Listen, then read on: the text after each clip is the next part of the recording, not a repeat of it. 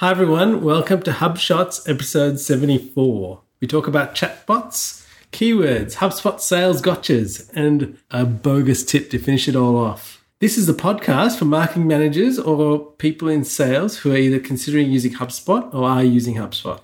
My name is Ian Jacob from Search and Be Found, and with me is my co-host Craig Bailey from Zen Systems. Craig, how are you? Very well, thank you. And, we're going to talk about chatbots, and that's just yet another Facebook entity that we're connecting with this podcast. So, exactly. Getting a bit out of control there. So, it is out of control. Let's move on to our inbound thought of the week, Craig. And so you have implemented the HubShots chatbot. Yeah, so do you remember many episodes ago I said I just don't get chatbots? Yes. Dharmesh was like, chatbots are the future and AI and all. I was like, I don't get chatbots.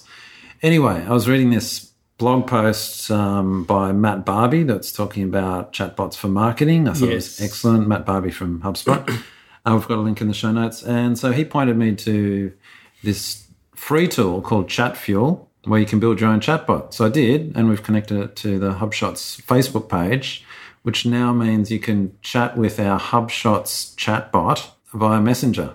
And so we've programmed it up with a whole bunch of responses, and you can type in some people's names and ask for a quote. And thanks to Justin Thing for testing this afternoon, and now you can actually type in existential and it'll give you an answer.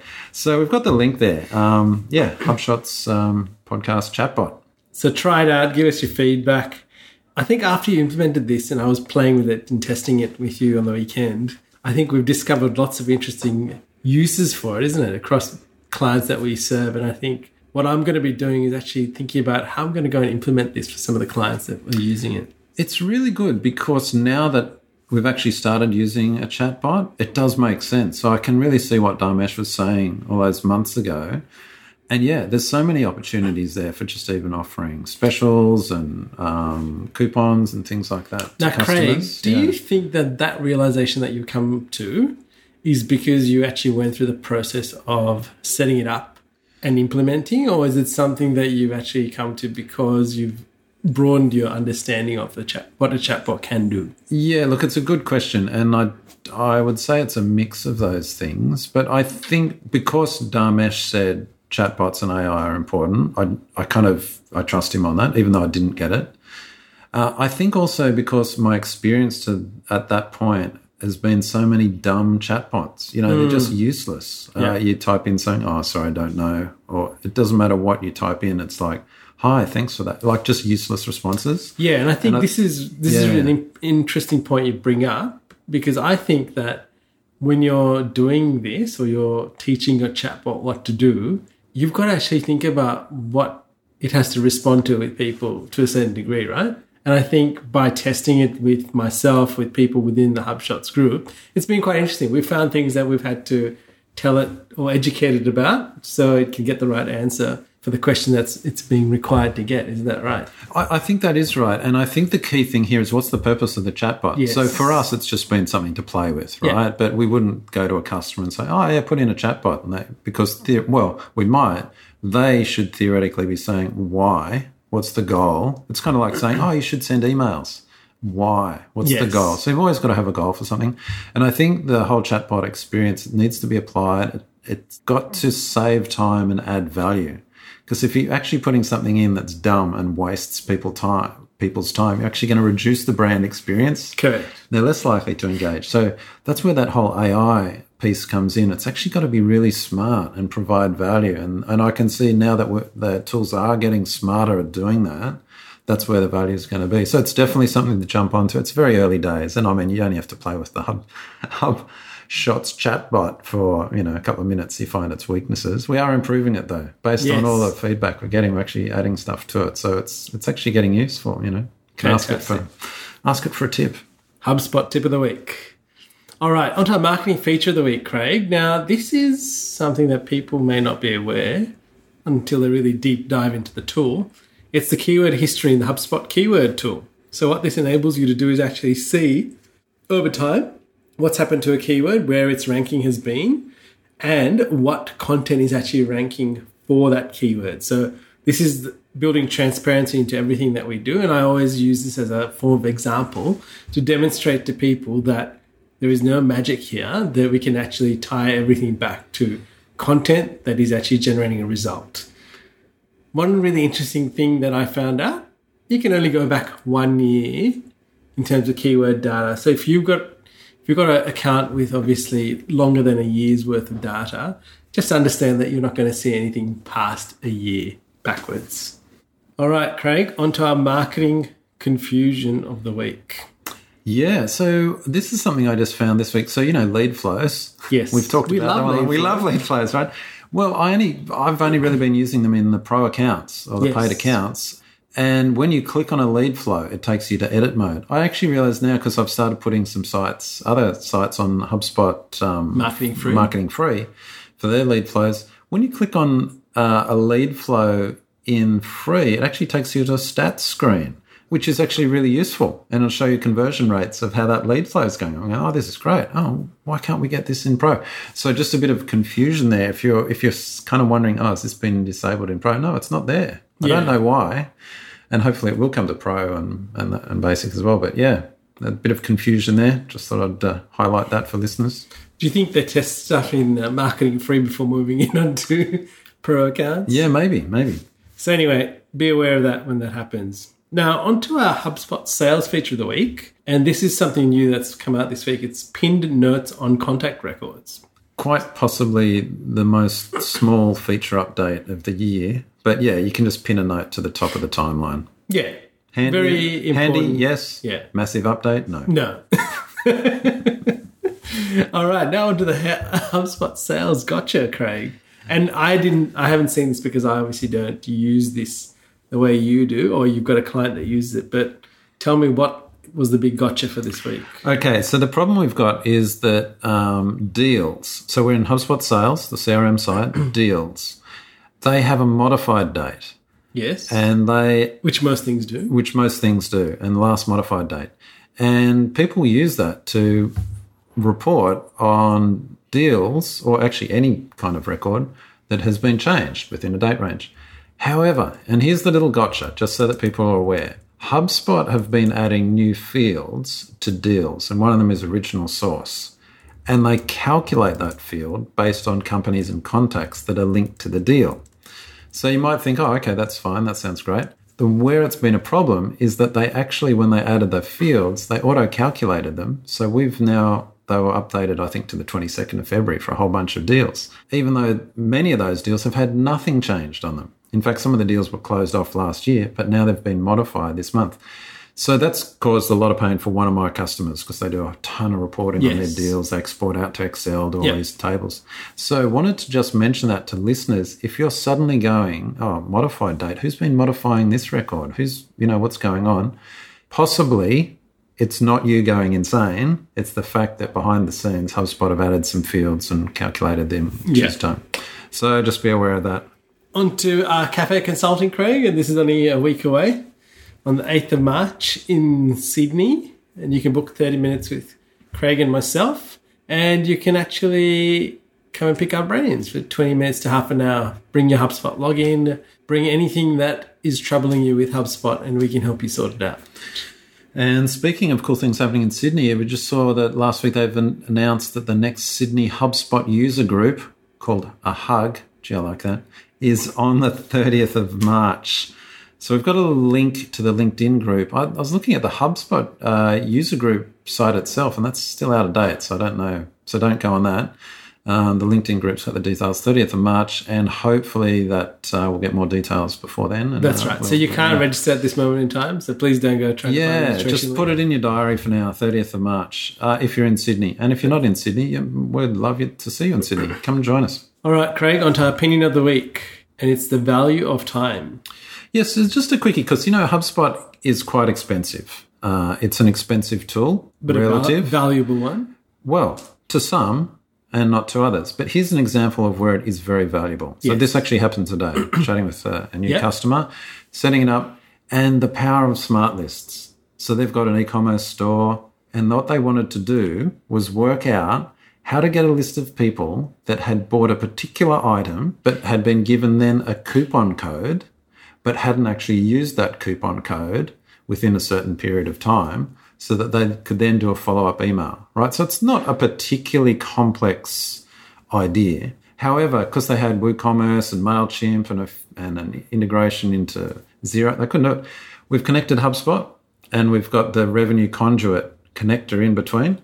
That was basically a simple smart list, just calculated like that.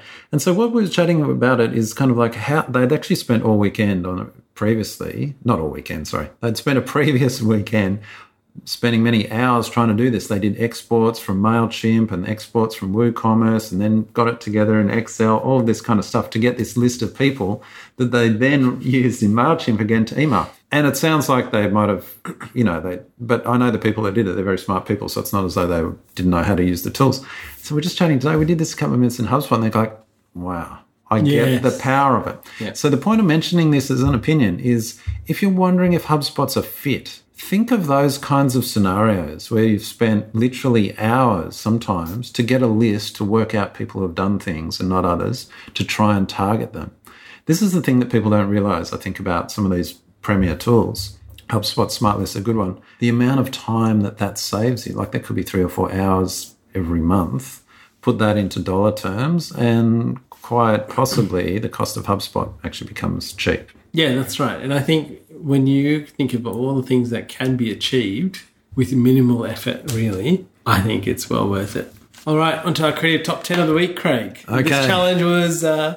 Tell us about this challenge. My challenge to you this week, I wanted you to come up with 10 Facebook audiences for promoting a natural cosmetics line too. Sure. What have you got for me? All right, let me start with the easy ones, Craig. Number 1, I should have said women 21 plus that use organic food. All right. Well, it doesn't have to be women. It doesn't have to be women, but I thought we'll start there. Yep, good one. All right, the next one is women 18 plus that are interested in allergy, so would have some sort of allergy or... Excellent, because natural cosmetics. Natural cosmetics, yeah, that's right. No preservatives, nothing yet. Number 3, women, again, 18 plus, with upcoming birthdays to treat themselves. So how do you do that in Facebook? How do you do Facebook audience based on birthday? There is a way you can select with an upcoming birthday. Oh, nice. I think it says within a certain date range. Oh, nice. That's why I found that, so I put that there. Nice one. All right, next one. Makeup artists, 18 plus, with interest in lipstick. Ah, perfect. Very good. Okay. Now, there are variations to that as well, like people that own makeup studios or other things, but that's pretty much that. All right. Number 5, women 21 plus with children 0 to 3 years and 4 to 12 years. Now, I said this because I thought it would be mums have young kids and love to treat themselves. Might actually be a good market to go after. You know what I like about that? Are you picking kids because the natural lipsticks, they kiss their kids Absolutely. And stuff and they don't want to... Yeah, nice one. Totally. And I think most parents will become more aware of what they're feeding their kids and so on, so it becomes important to them. Mm-hmm. Next one, women 21 plus that are expats. And with this one, sell them exclusive lipsticks. So you're actually able to choose women that are expats that live in particular countries. Right. So what's the thinking there, being an expat? They like exclusive. They like nice things. Ah, right. Yeah, okay. Number 7, women 21 plus that are vegan. Again, they would probably like that. Yeah, actually. Yeah, whole natural. Yep, cool. And there are other variations of vegan. Number 8, women 18 plus that are interested in luxury goods. Sell them limited edition lipsticks. Yep, nice. Maybe even get them to opt in so you can notify them when their lipsticks are available. Mm-hmm. Number 9, this is men 18 plus in a relationship and interested in gifts for friends. Sell them a birthday gift pack. Nice. Number 10, women 21 plus that are interested in cancer awareness. Sell them the benefits of natural lipstick. Right, so cancer awareness, that's interesting. There are other groups like people that are interested in breast cancer, ovarian cancer as well. Right, so those could be possible other types. Because they are the kinds of people that are very conscious of what the kind of stuff they put on and in their bodies, yeah. And I only say that because I've had a friend last year who died of cancer, and the journey that they took was her whole family, well, her husband and her, basically went through their entire life and figured out kind of what they were putting on their bodies or on their skins or what they were eating. And cosmetics was a big part of it. Right, yep. As to things that can contribute. And that's 10. That's 10. And I've got a bonus one for you. Women 18 plus interested in MAC Cosmetics, NARS, and Urban Decay Cosmetics. So these are particular groups that were identifiable within the targeting of people that use these particular types of cosmetics. So